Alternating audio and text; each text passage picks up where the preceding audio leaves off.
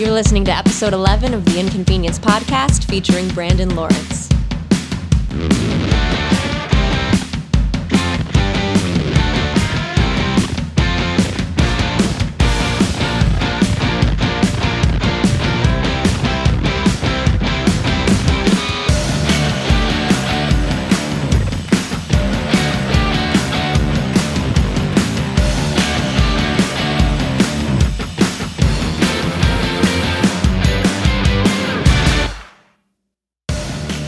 Welcome to episode 11 of the Inconvenience Podcast. My name is Frank Beard. And I'm Al Abear, the Gas Station Gourmet, and welcome back, Frank. It's good to be back. I know, this is our next batch of 10 episodes, and I am super excited about this. It's been a crazy year. I'm actually in a completely new role.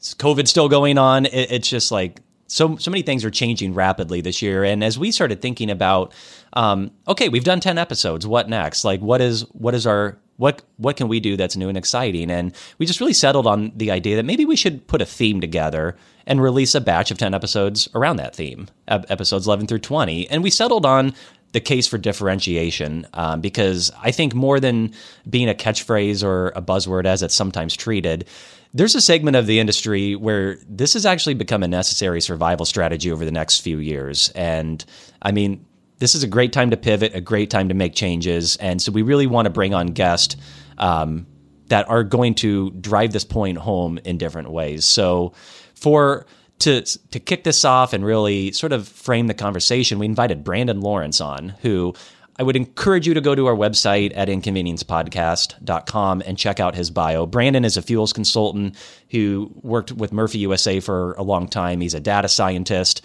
one of the sharpest people I've ever met in this industry. And he's got a perspective that I think is very valuable to listen to.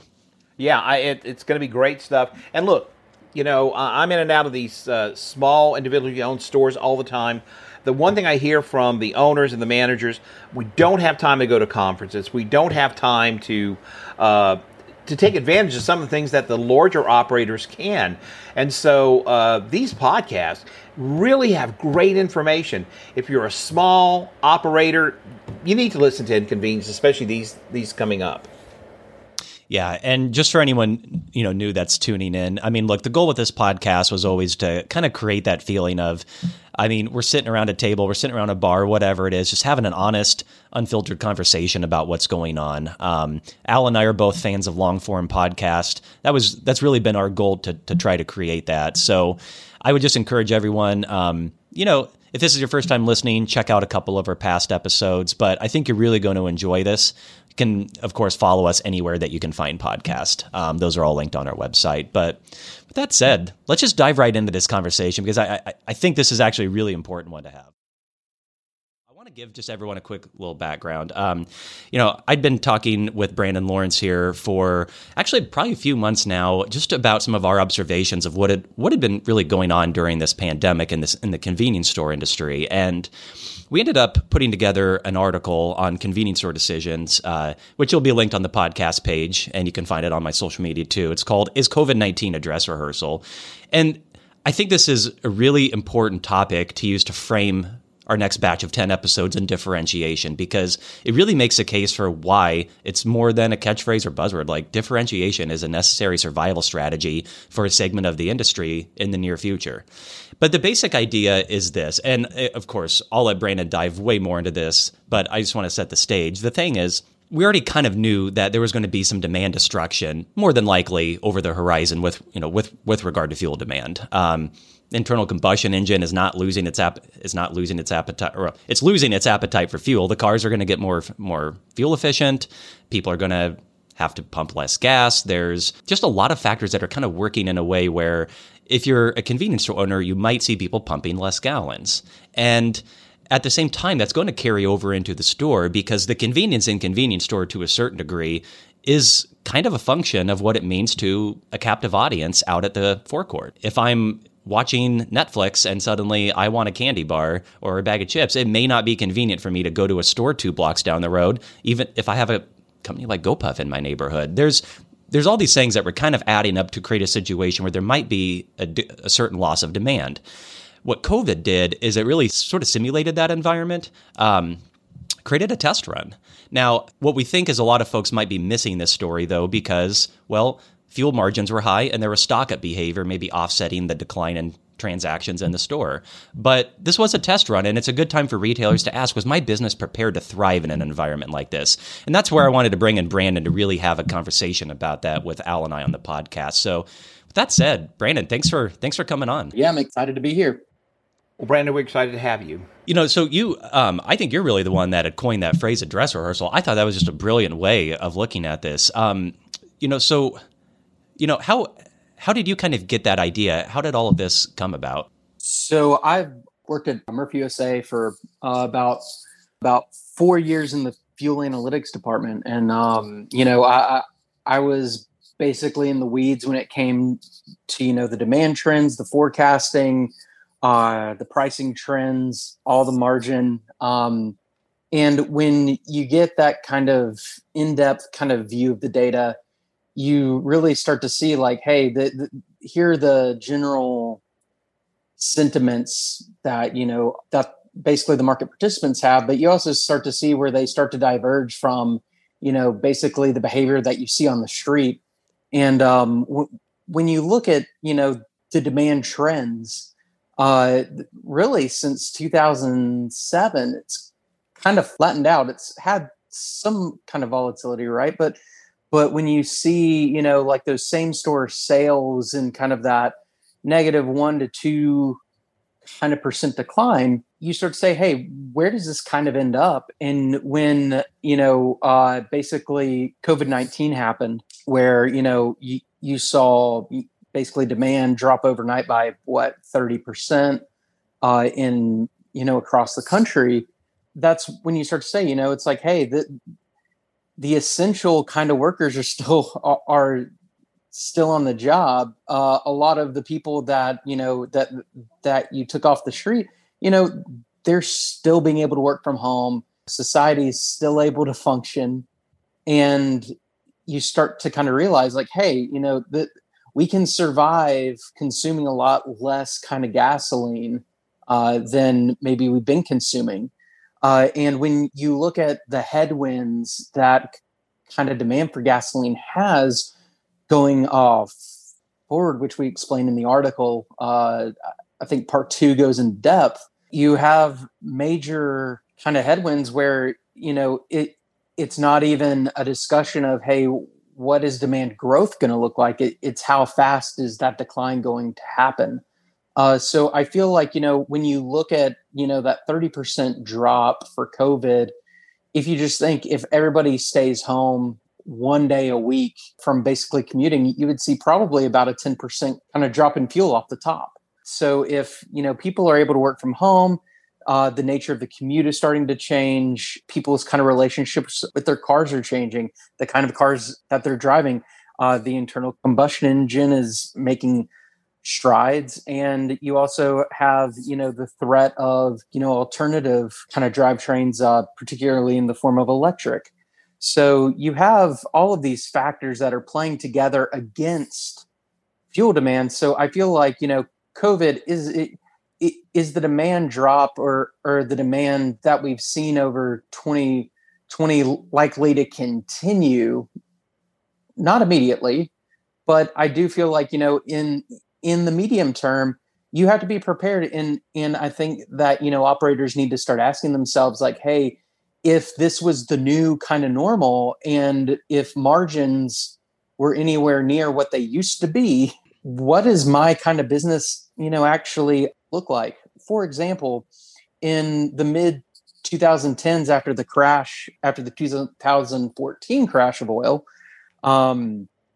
we saw, basically, even though the prices were starting to drop off, and basically that demand growth was still anemic, it didn't get anywhere close to what we saw in the mid 2000s. We also saw that basically the margins just kept getting tighter and tighter because people are competing on the street more and more every single day. The competition is particularly heating up because a lot of the mom and pop kind of branded guys are completely getting eaten up by, your big consolidators, 7-Eleven, Circle K, those are going to be the guys that, hey, when they come into a market, they're going to be pricing, with kind of the network effects in mind. You don't get the free real estate at the bottom of the market that you used to see, where you had people who may not be paying attention to their price, or they had enough of their core kind of customer base that they could price much higher than everybody else. They weren't too kind of worried about it. Now you have more and more players, even as the number of stores drop. Even the ones who are left are more competitive. So you're just seeing pressure for the demand side. You're seeing a lot of pressure on the margin side. Those trends don't seem to have any kind of counterbalance. And the biggest advantage that, that a fuel kind of retailer can create is by creating a draw that makes that gets people in the door without having to compromise on price. Without having to compromise on basically the volume. And that's going to come in the form of a lot of different things. When you look at the bigger players, that's going to come in the form of, hey, if we can control our cost, we can continue to compete on price. Going forward, what we've seen over the past few years is that, those marginal customers that you're gaining on price are more expensive. You're paying way more. You're putting more pennies on the street to drive the growth than you ever had to do in the past. And that's just not a sustainable place to be in. And that's, the hypothesis that, those fuel forward guys are being pushed into different kind of business models to differentiate themselves. And that's kind of the theory that we kind of proposed. That was kind of the thrust of the article. With kind of the dress rehearsal, was that, hey, if you experience the demand drop that you have today for the gasoline, could you survive on the long run kind of margins? For context, who people may not know, the average kind of margin, we'll say on the aggressive side, probably about 18 to 20 cents per gallon.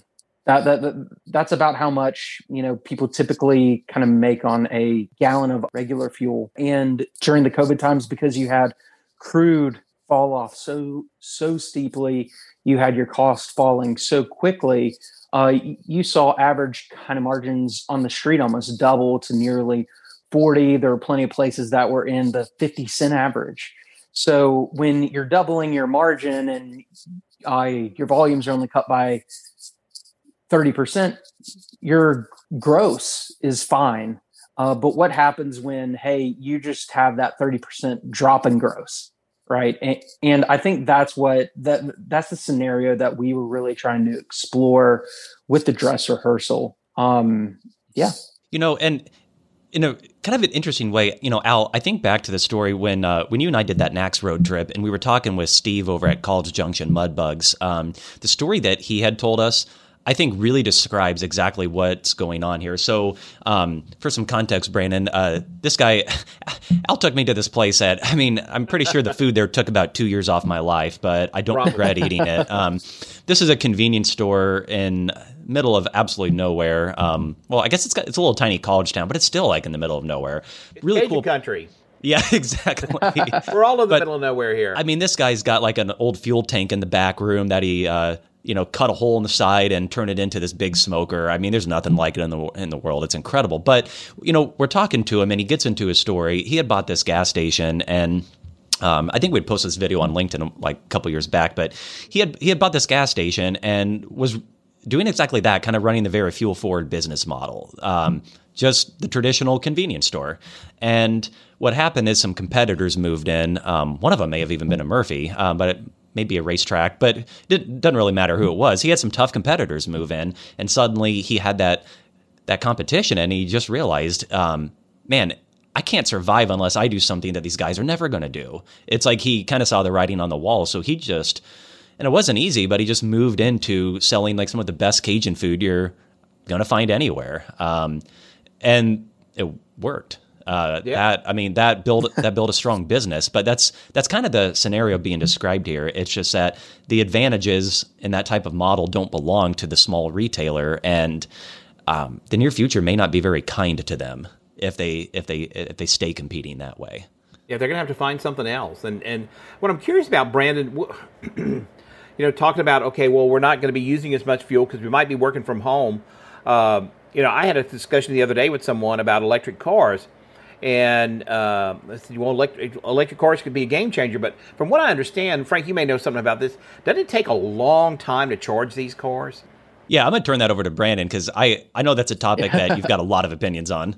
Yeah, because I'm thinking, would you want to go sit 45 minutes in a charging station, gas station, C-store while your car charges up? So I'm wondering, or how far away are we from having an electric car that can be charged in a short amount of time, Brandon? Let's think about what, like the average day for your typical kind of electric vehicle owner could kind of look like. Don't forget, they can charge at home. When your fuel forward kind of guys, when your convenience store guys start talking about, hey, I want to put in an EV charger, you have to realize, if fueling the vehicle is one of the ways that you're going to bring people in, you're competing with basically the gas station at home, right? That's really the big change that you're going to see kind of with the EV guys is that, hey, I think the average commute complete, so round trip for the average person is somewhere around between 30 and 40 miles. Frank, you might have a better number on that. I think that was one of the stats that you had pulled, but I've seen a few stats, but I think that's pretty accurate though. Yeah. But I think the point is that, you have a range these days of 200 plus miles. So there's no way that people are driving on average 200 miles a day. And there's so many more options to charge. I just don't see even with the speed of the chargers, let's say that you even had a charger that could take them from, basically empty to full in, like a 5 kind of minute span, very much on kind of point with, a typical MPD. You'd be sitting there saying, like, who are you really competing against for fueling at that point? Do you even need to be in that game? Because there's going to be so few people who actually need it. And if they're if they're spending all day in the car, if they're on a long kind of road trip, all of the scenarios where you may see, like them start to hit on that kind of range and need a full fill, at that point, are they going to be stopping for you because you're going to be so much cheaper on price for, the electricity? Or is it going to be basically the inside kind of offer that's going to differentiate? Because I would imagine that, it's going to be difficult to really differentiate your cost on the electric kind of vehicle side. You have so many places that offer completely free charging, or and when things get more I guess mainstream, you have all kind of loyalty offers that could provide kind of reduced charging and all these other things, much like you see in kind of the fuel world now. So I don't know if electric vehicles will ever be compatible with the traditional convenience store experience when it comes to fuel, when it comes to the fuel experience.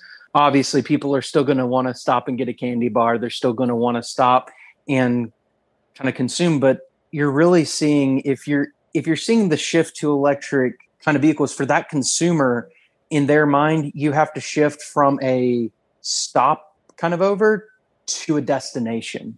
And that's the big change that we expect that, a C-store kind of operator is going to have to kind of understand as, electric vehicles become adopted. Yeah. That's a good point too. I had come across this survey that was done in Norway back in 2016, which I guess 2016, maybe it was still some early adopters, but regardless, I find this interesting. It said, and again, for anyone listening, Norway's kind of always held up as, the epitome of a market that's shifting toward electric vehicles. But essentially what I found, and I'll just read this right here, it said standard public chargers are less regularly used, but 60% of EV owners use them at least monthly or yearly. And here's the kicker. Only 10% use them on a weekly basis. So it's like public chargers, only 10% of EV owners are using those on a weekly basis. That's just crazy to me. And again, I mean, you're going to charge at home. If you don't charge at home, but you're commuting to work and you're not someone working from home, there's a good likelihood that some of these workplaces are going to have chargers. Good point. It just seems like you're really diluting the customer base and just slicing it off here and there. And not to mention, I mean, who knows what will happen to movie theaters when this is all said and done. Found out the other day I can apparently rent an AMC to myself for $100, which I'm really tempted to do at this point because that just appeals to me for so many reasons. But they're hurting. But I mean, a movie theater could put chargers in. That'd be a natural place to just top off a car. I'm already in there for 2 hours, 3 hours, whatever. Oh wow! But I mean, hell, a furniture store could drop a charger outside if they wanted. Anyone can. It just seems like the barrier to entry is effectively zero. It's just different from fuel. It's a completely different game. Yeah, I mean, like basically, if you want to think about it this way, I mean, like, you know, they're already hooked up to the electricity infrastructure, right? So they have the pipeline that's directly connected already, and then on top of that, you don't have any of the environmental concerns. The capital cost is relatively small. There's so many things that just make that kind of barrier to entry almost zero. And I'd be curious, you know, how many of those public chargers in kind of Norway were already at people's destination that they were going to anyway, and it was just convenient to charge versus, hey, I need this charge. Like, I'm going to stop and go basically out of my way to find a public charger because I need it. I think that would be kind of an interesting discussion to have, just because the behavior or the consumer kind of behavior around the convenience store almost centers basically around a need. You need fuel, and you cannot get it anywhere except a place that sells, you know, gasoline. So I think that, you know, having that fundamental difference of having captive kind of demand that has a high kind of barrier to entry versus something that anybody can put in at any time, and you know, it has a completely different regulatory support. You know, you've got initiatives to promote, you know, basically the EV adoption. There are grants to put in infrastructure, so that barrier to entry starts out low, but then on top of that, it's subsidized, at least, you know, here in the United States. So I definitely feel like, you know, that it wouldn't take a lot of EV adoption to start seeing those changes in certain kind of pockets of the country, especially concentrated among kind of the wealthier kind of demographics. It's going to be a challenge for the fuel kind of retailer in that environment. So we're probably going to see convenience stores, those that haven't done it yet, focus on something besides fuel to draw people in. Because I know down here, we have C-stores where people eat in every day. They have a morning crowd that goes there for breakfast. These people don't buy fuel when they go there in the morning. They just go there to have biscuits and gravy and coffee and bacon and stuff like that. So they're there for the food anyway. So I'm wondering how some of these C-stores, that especially the chains. I mean, you guys know a lot more about chains than me because I just focus on individually owned stores.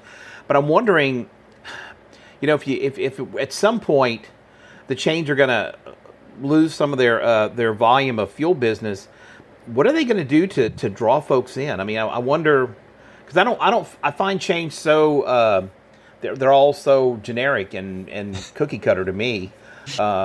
You know, I don't know. What are they going to do? Or are they just keep doing things the way they do it? Are they getting enough people in wanting stuff from the roller grill and things like that right now that's just going to stay? I don't know. I wonder. When I was at Murphy, we had a store in a small town. Basically, our fuel volume kept dropping, and we noticed that there was a mom and pop that was basically across the highway that would match our fuel price every single time. At first, the pricing team was perplexed, like, hey, there's no way these guys are getting, you know, like as good of a deal on fuel as us. Let's kind of turn the screws on them. We would start to price aggressively, trying to get the volume back just to see, hey, where's that kind of elasticity in the market? And we kind of tested that for a month or two, and we just saw they would match us every time. Like, you know, basically within a couple of hours, they were at the exact same price. We could go up, they would go up. They just matched us. And it brought up this entire discussion of, hey, how can they afford to do this, right? I was kind of like, guys, see, I had gone to college in the town. So, I knew this particular store. So when they brought it to me, I was like, guys, this store sells the best kind of biscuits and gravy in town. It was literally the exact same thing where you're going in and these guys make so much on basically the restaurant on the inside, and the fuel is there to get people to come in every day.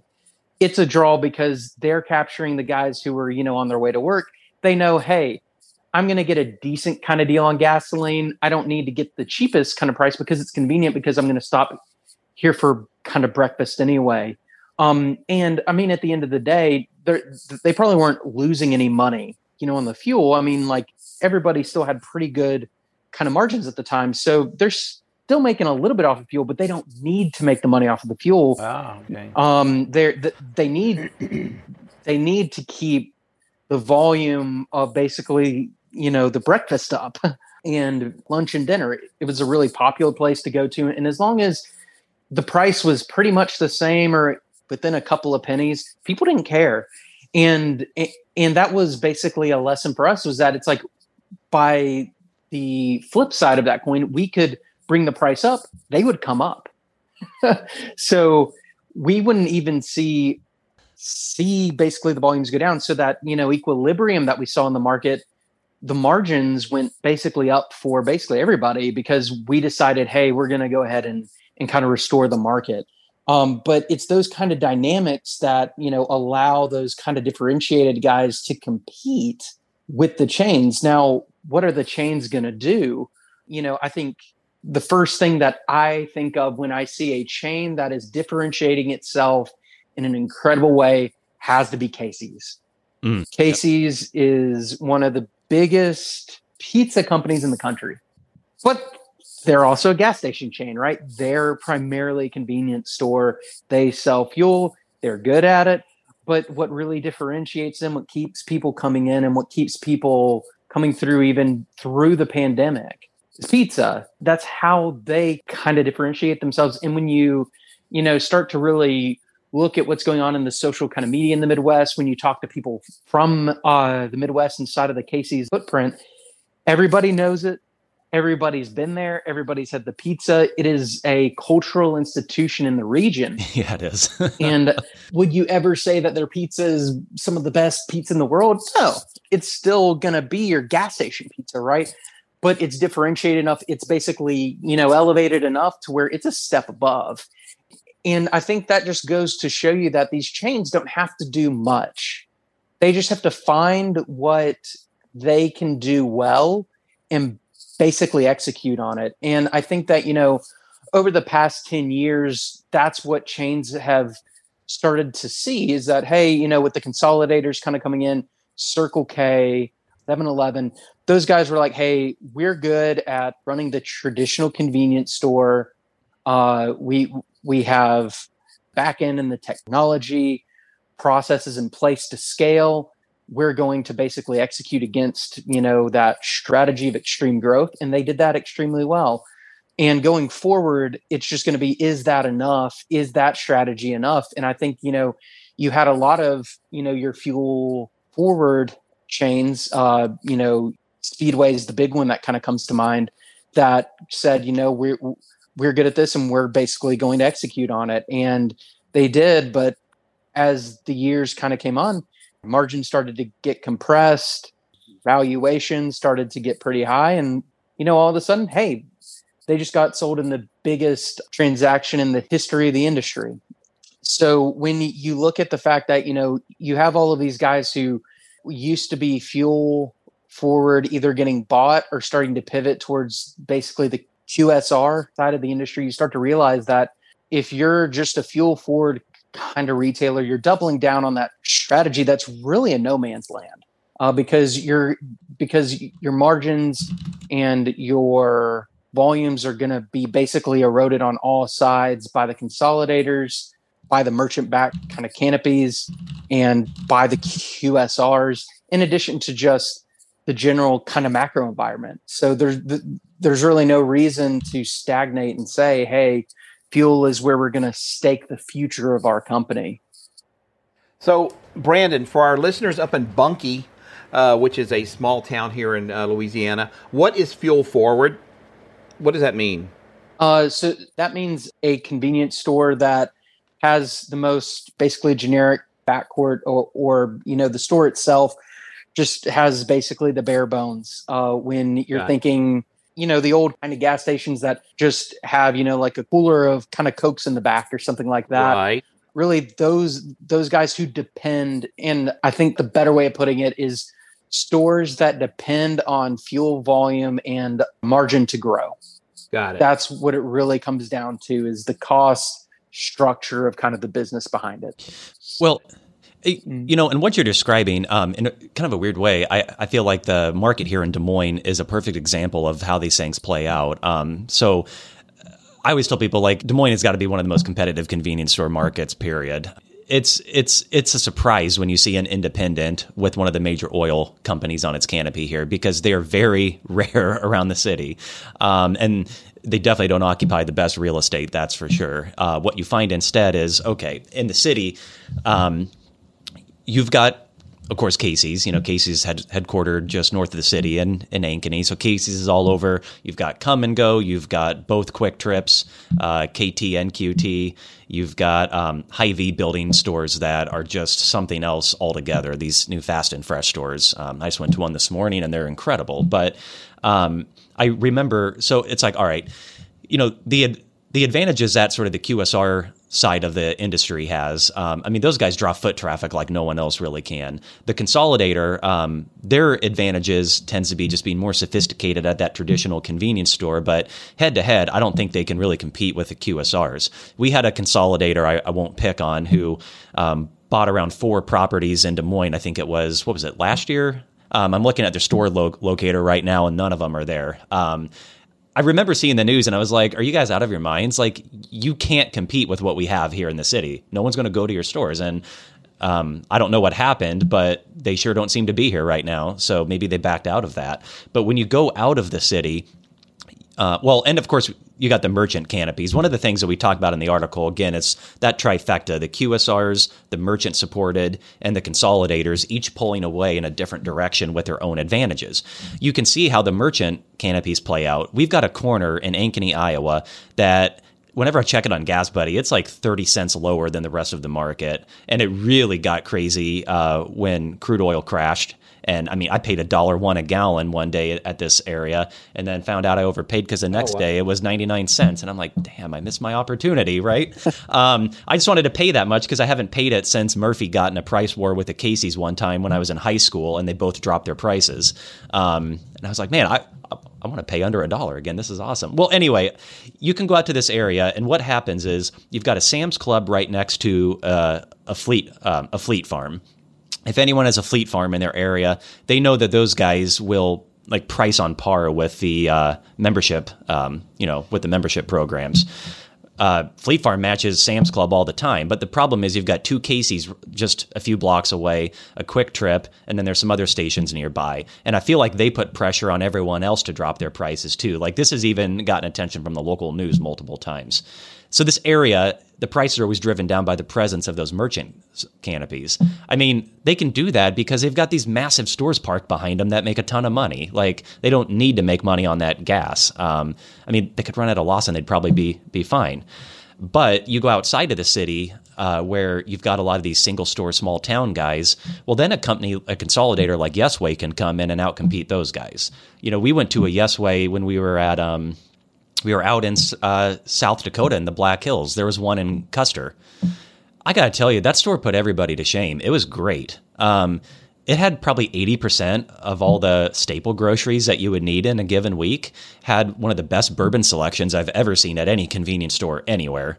It was really solid. Great stuff. And they hire good people. They keep their stores clean. Their customer service is nice. But they run a sophisticated operation that meets, checks all the boxes. It's just, so to Brandon's point about these fuel forward guys, your small chain, your single stores out there that are just expecting to make all this money, drive all these people in with fuel and flip a couple candy bars or packs of beer to them. That may not be the right strategy moving forward. They don't have a lot of advantages if they have to go head to head against either of these, any of these three categories. Which kind of brings me back to that story about Steve at College Junction Mudbugs. I feel like he saw that years ago and made a smart pivot. And that's kind of what we're talking about is for everyone in that position. I mean, you've got to find a way to differentiate yourself. It's like this isn't a catchphrase. Like this is actually a necessary strategy. And, for being in a little town like Eunice, which is in the Horta Cajun country, this guy really was an innovator. He sold the store a year or so ago, but he was still doing things like gamifying his Facebook post to when he owned the fuel business and then lost that to Walmart and somebody else. I think Racetrack moved to town. So then he focused on food. Then he owned the crawfish, business during the crawfish season. Then next year he had two competitors. He started doing these Facebook games, giving away crawfish for families. Got his volume back up. I think with some of these the independents, there's this constant need to be creative and to constantly set yourself apart from your competition, because competition's gonna be there. I mean, Eunice is a very small town, and you would think that a guy like Steve at Mudbugs would be safe, but he wasn't. So I can't imagine in a city the size of Des Moines or someplace like that how resourceful one must have to be able to stay ahead of the competition. And Perini's a good example of somebody who constantly does that. Yeah. So moving forward on this, Brandon, for those smaller chains, for those single store folks that really do need to sort of make that pivot, where are some of the gaps in their execution that you've identified? I know one thing we've talked about just privately is customer experience, for example, which, you're talking to two guys here that will walk in every gas station restroom they encounter and check them out. So I think the keys are just kind of the basics that, you see in almost every survey that kind of comes out of the industry is that it's really about the cleanliness, safety, first and foremost. I mean, my wife will not stop anywhere that is not extremely well lit.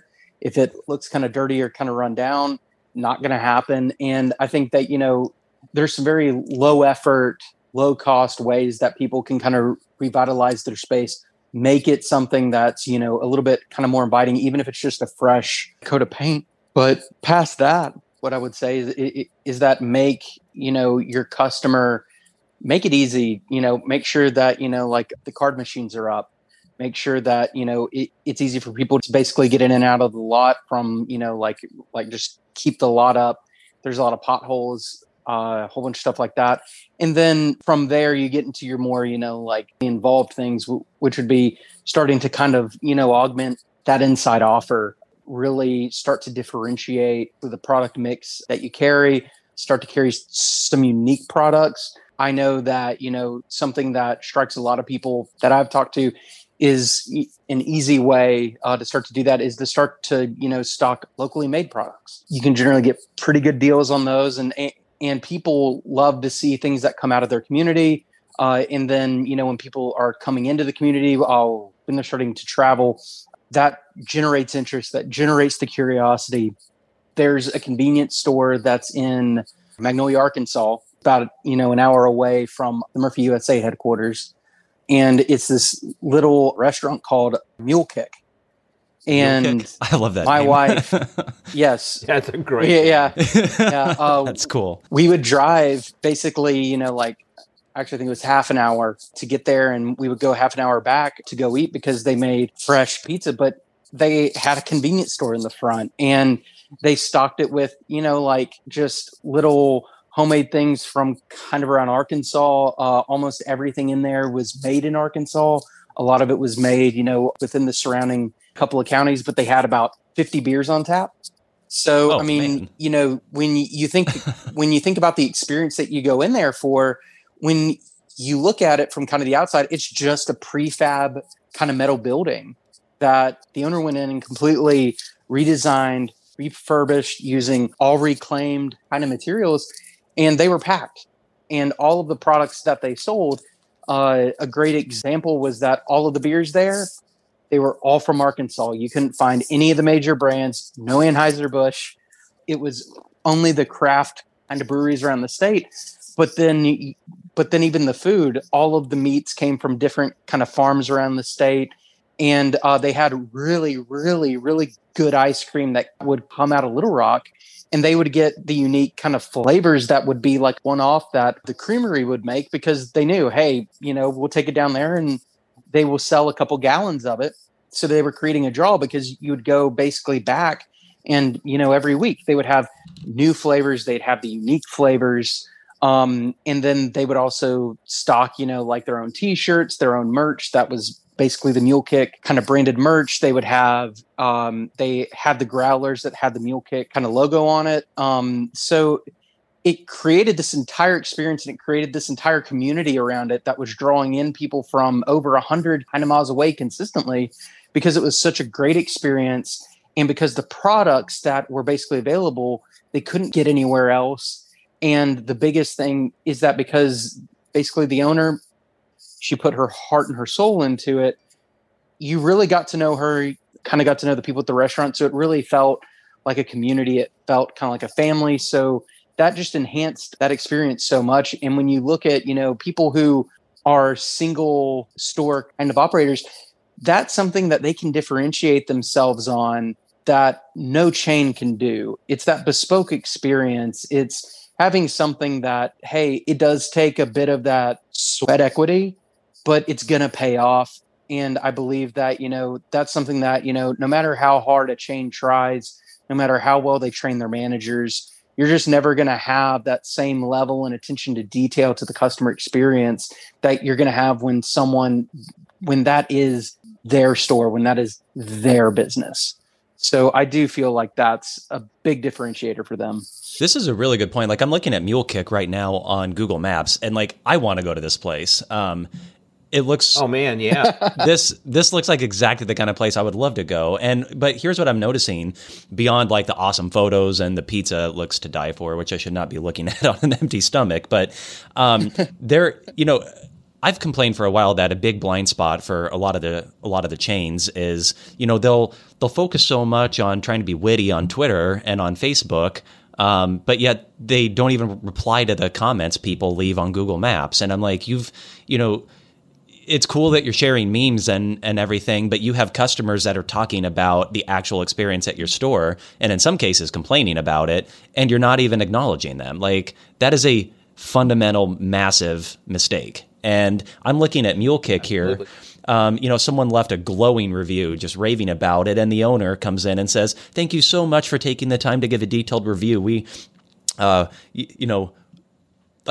just out there extending this customer service into Google Maps. Like, these people know what they're doing." I see, unfortunately, they had an employee test positive for COVID, but like, if I was a customer of theirs, I would love the fact that they went on Google Maps and they made a post on there and said, "Hey guys, this happened. It sucks. It is what it is, but we're dealing with it, and here's what we're doing, and here's how we're addressing it." Like, that honestly would make me feel better about going back there and continuing to spend money there. That they're open and transparent, and they're telling you what's going on while we're all dealing with this mess right now. Like, this looks like a really amazing place. It really does. It's pretty cool looking. I was just looking at it on Facebook. They have tons of followers, like 5,000, yeah. which seems like a lot for a place in a little town in Arkansas.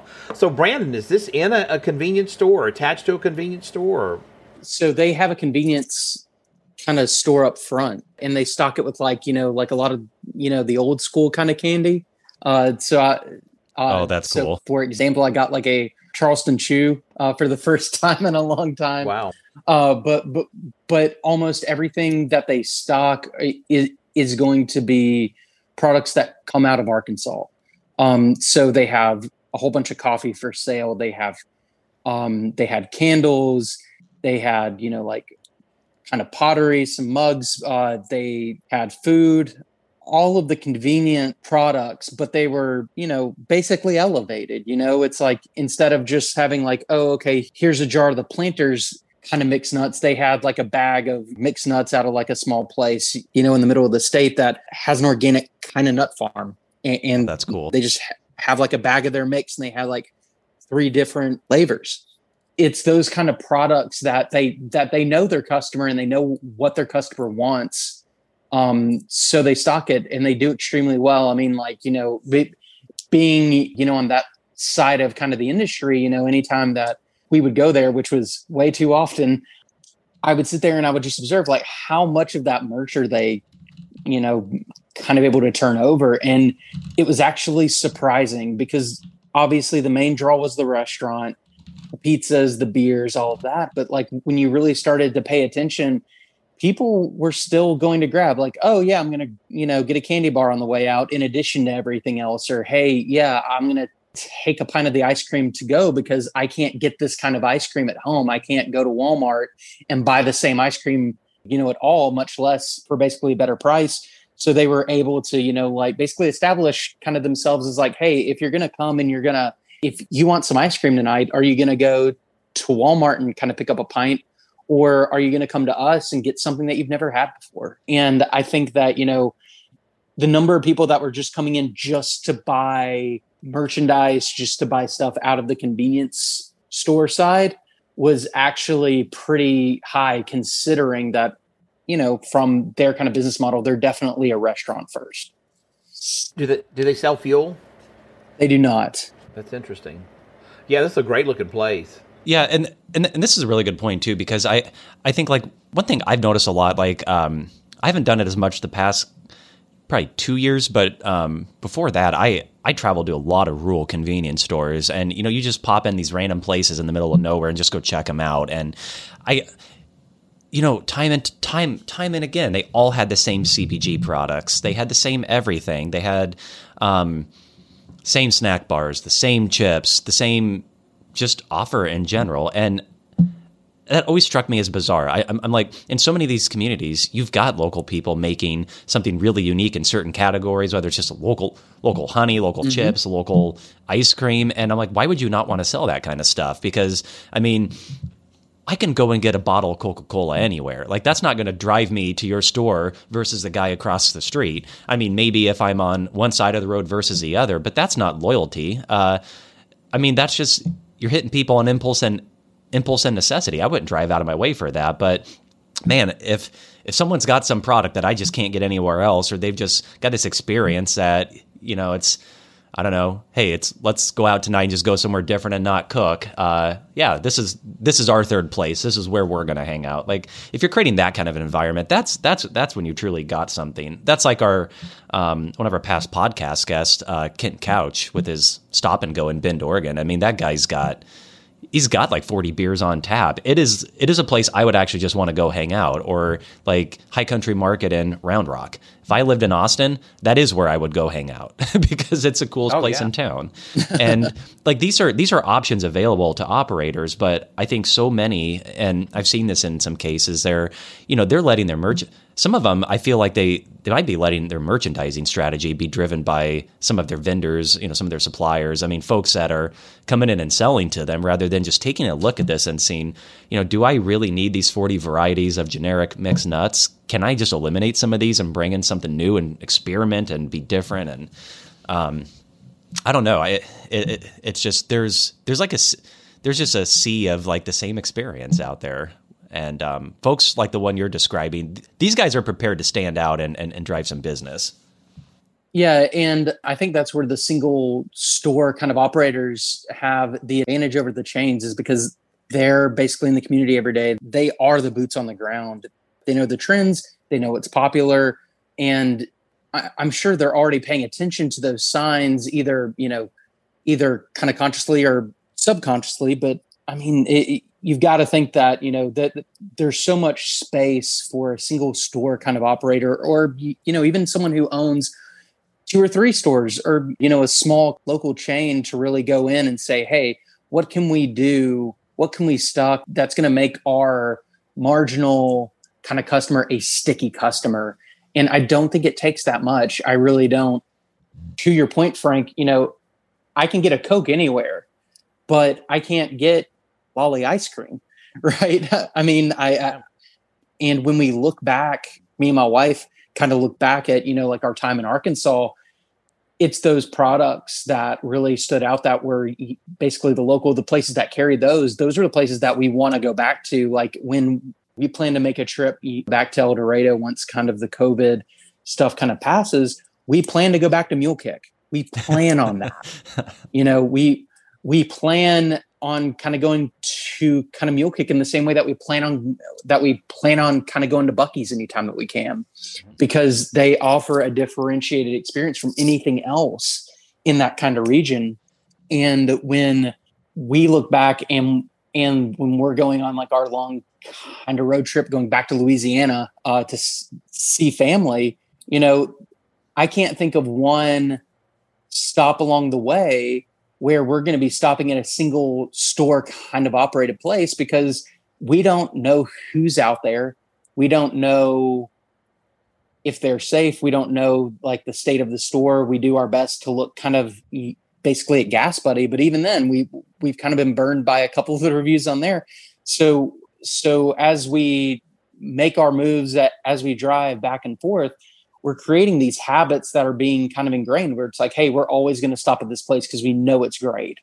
And I think that people, it doesn't take a lot to change a habit. It takes one positive experience to get your experience kind of on kind of the mental map for people to be like, hey, that was a really cool experience. We're going to stop there again, or we're going to go, kind of out of our way to try to find that experience. And that's one of the reasons I believe that, if you're a single store operator, you should be monitoring your reviews on Yelp. You should be monitoring kind of your reviews on, Google Maps is a great call out, Gas Buddy, all of those kind of platforms, because there's a lot of people trying to find safe, convenient kind of places. But there's also a lot of people trying to find like, hey, if I'm new to an area, if I am just going to drive through, but I'm going to be making the trip consistently, I want to find a place that I want to stop at, that I look forward to stopping at, that I look forward to that experience. And I think, when you look at a state who does that incredibly, it's Texas, right? Yeah, Texas is pretty much built around the road trip. So you've got going from Shreveport to Dallas.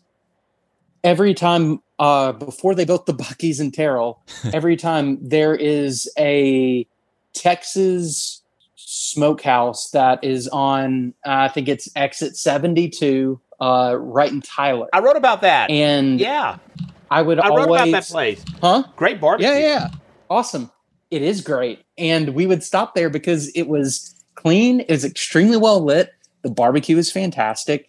And they had every kind of jerky you could ever think of that was available.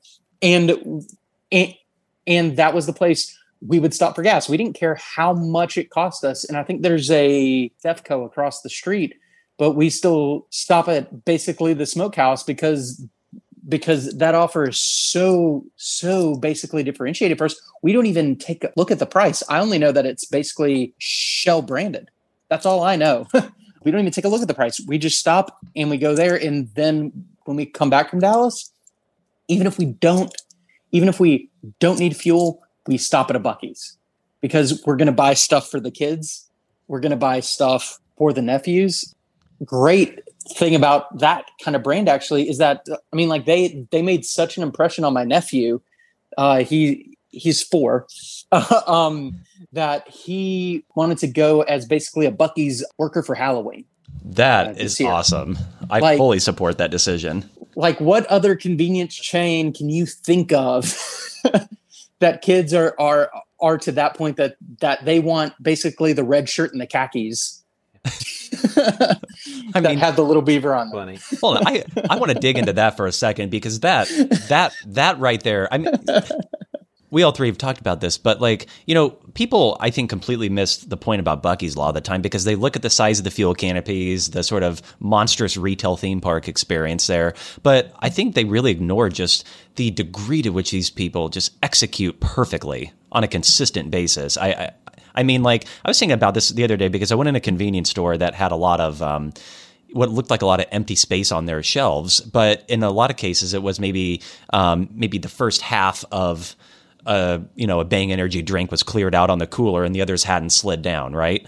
But I think back to like when I was in high school, I worked at a Hy-Vee grocery store for a little bit, and I remember one of the things that the store manager always just emphasized. He was methodical about making sure that everyone faced those shelves, because he pointed out, he's like, we could have half inventory here, but we need to look like we're a full store. It's all about the presentation.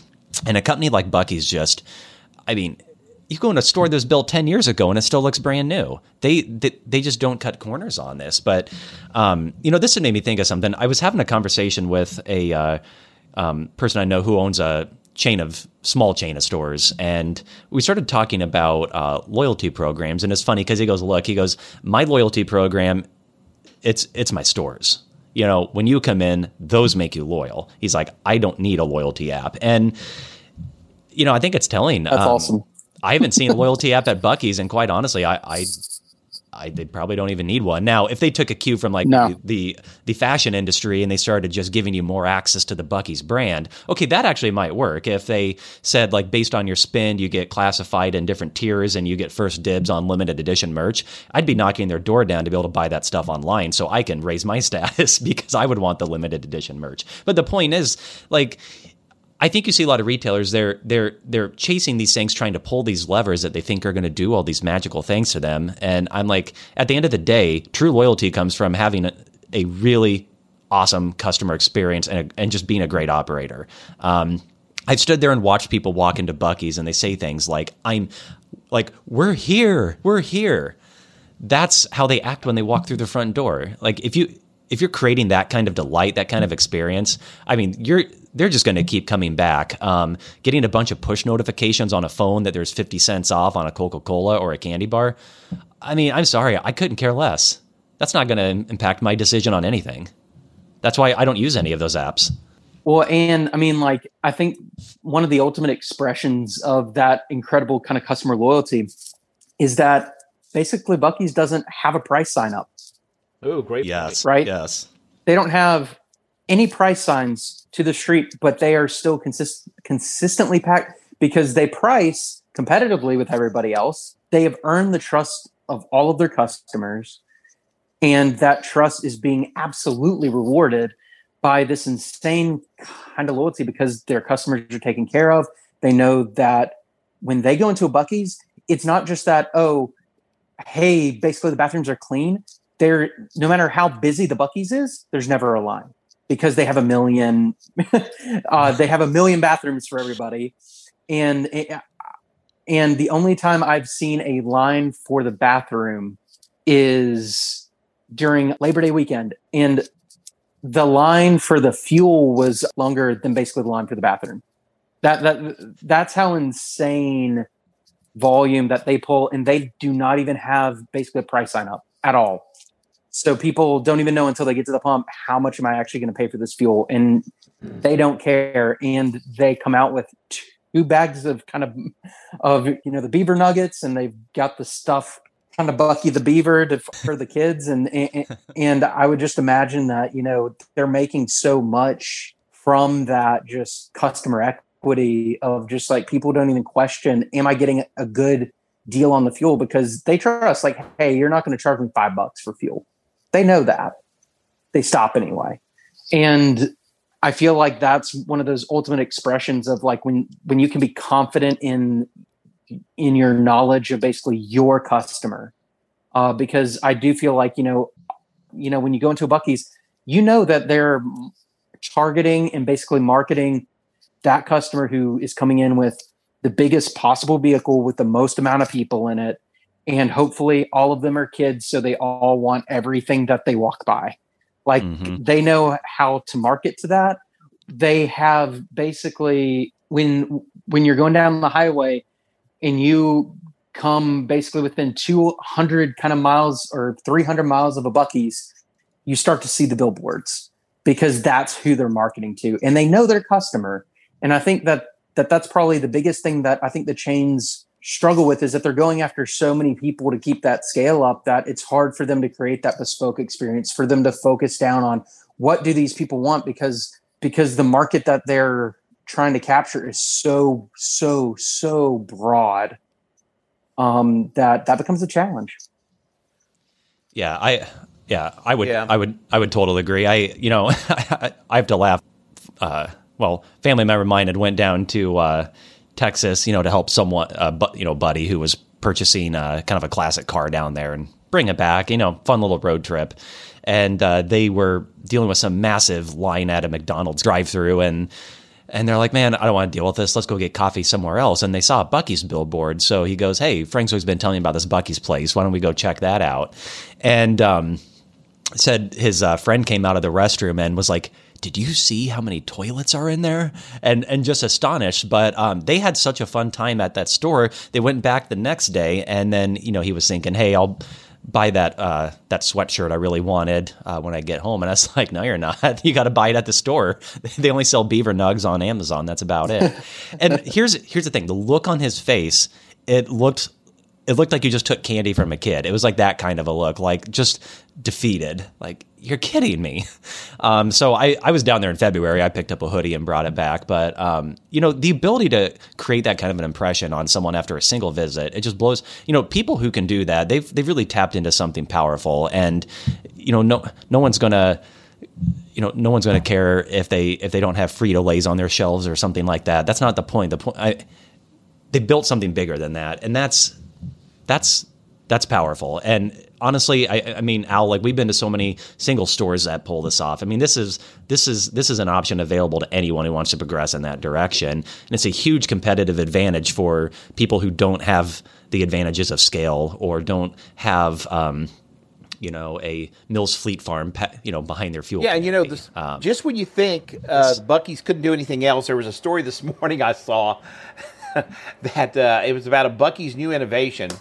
It's not really high tech, but what they've done is they put red and green lights in front of every stall. So now you can actually see which stalls are empty, which ones are not, which, it's not high tech, but the lead was it's an innovation. And hey, they got a lot of press out of it because the story reached us down here. So I thought that was kind of interesting that, they're still doing things and they're not quitting. And I got to tell you guys, if you haven't had their potato chips, those things are amazing. I mean, they make the best potato chips I've ever had. It's incredible. Well, so, as we're starting to wrap up here, one thing, again, I would encourage everyone to do is make sure to check out the podcast, this episode page, and definitely, if you haven't already, read the article that Brandon and I co-authored that really lays out essentially what we're talking about here with some sort of the looming challenges and how COVID was a test run, a dress rehearsal, and what this means for needing to innovate, not just differentiation being a buzzword. But before we close out, I always kind of want to ask, like, how did you develop an interest in fuel and convenience? Al and I joke that we have a very bizarre hobby, that we run a podcast and talk about gas stations. The average person pays probably very little attention to that unless they live next to a Sheetz or a Buc-ee's, I suppose, or eat Casey's Pizza. But how did you get involved in this interesting industry? Yeah. So I really wasn't, involved with, the industry until I started to work for kind of Murphy USA out of college. But my wife and I, we met in high school. We were about 4 hours apart kind of during college. So I was always having to drive back and forth. And I started noticing kind of the story I told earlier about the Texas Smokehouse. I would start to stop there every single time. I noticed that, there was a QT by our house. I could stop there. I could get a drink and a sandwich to drive all the way back for 4 hours. And they had a good price. I could fill up, and it was cheap to get, like a hot dog and some chips. So when I got to Murphy, it was really an eye-opening experience to see the diversity that exists in kind of the industry, to really, start to see, like the experiences and the different kind of business models that exist. And, on the fuel supply side, where I kind of cut my teeth, and from the fuel kind of pricing and everything through, it just became more fascinating to me, especially the behavior around, like, it was so hard to categorize a given store. It was so hard to say, oh, well, this is, an Exxon kind of branded guy, so he's going to behave like this. Not the case. We would find exceptions all the time where it's like this store is, just acting very strange from a pricing perspective. And then you would dive in a little and you would start to find like, wow, this store actually has a super interesting kind of backstory to it. Like, it's owned by the champion high school quarterback or something. And everybody just kind of goes there to get their coffee in the morning because, it's a tradition. Or like, you start to see like, hey, there's so many business models out there that are run by either single operators or small kind of chain operators that just differentiate themselves to where they're basically insulated from what is typically an extremely hyper competitive kind of market. Like when you get into any kind of metro area where you have, like a QT and a Murphy and, a whole bunch of Circle K's having kind of a showdown, unless you are differentiated in some way, nobody's going to be making any money. So I think that it's all of those kind of dynamics, just being able to observe them from kind of, I'm not going to say, from basically the inside, but having that unique kind of perspective of being able to see the behavior across the entire industry. I think that just drove an incredible interest because it's such a diverse and still very fragmented kind of industry. And there's a lot of stories to be uncovered, a lot of super interesting kind of stories to be uncovered there, and really enjoyed the podcast that you guys have put out because I do feel like, there's a lot of those stories that may never get told, but I feel like y'all do a kind of a good job of trying to bring those to light. So definitely appreciated. Yeah, well, thanks for saying that. We've tried to bring on some interesting folks, and I mean, even at some of the smaller chains, like we had a Bourbon Street Deli and ShopRite on, and I got to say, I mean, I remember the first time I went to one of those when it was the one by Al's house, and I'm surprised more people, even in just around the industry, don't even write about them. They are putting a lot of people to shame with what they're pulling off at that store. Like that is a really amazing food service operation. It's incredible. And just the fact that they have a dietitian on staff. I mean, that's pretty innovative. Yeah, those guys know what they're doing over there. They're running a great operation. But so, as we kind of shift and close out here, so what's it that you're up to today? You're not at Murphy anymore. You're doing a lot of fuels consulting, and you have a separate role at a different company. Just kind of fill everyone in on, what it is that you're up to and how they can best reach out and contact you. Yeah, I've been working with a few firms doing some consulting on fuel. So really kind of on the data science side, kind of on the analytics side, I've been doing a lot of sales forecasting, retail pricing optimization, and then I've been doing a lot of economic kind of modeling for firms that are looking to make some capital investment. And I've been working with a couple of other consultancies in the industry to put together some product market performance. So just exploring, some of the dynamics, around the different kinds of fuels, such as, the ethanol free, basically the E15, kind of E85 and all the renewables. So like your biodiesels, the renewable diesel and things like that. So I'm still very plugged into kind of the fuel space. So basically my day job, I'm a supply chain and business intelligence manager for a company based in Roswell, Georgia. The easiest way to reach out to me is basically email or LinkedIn.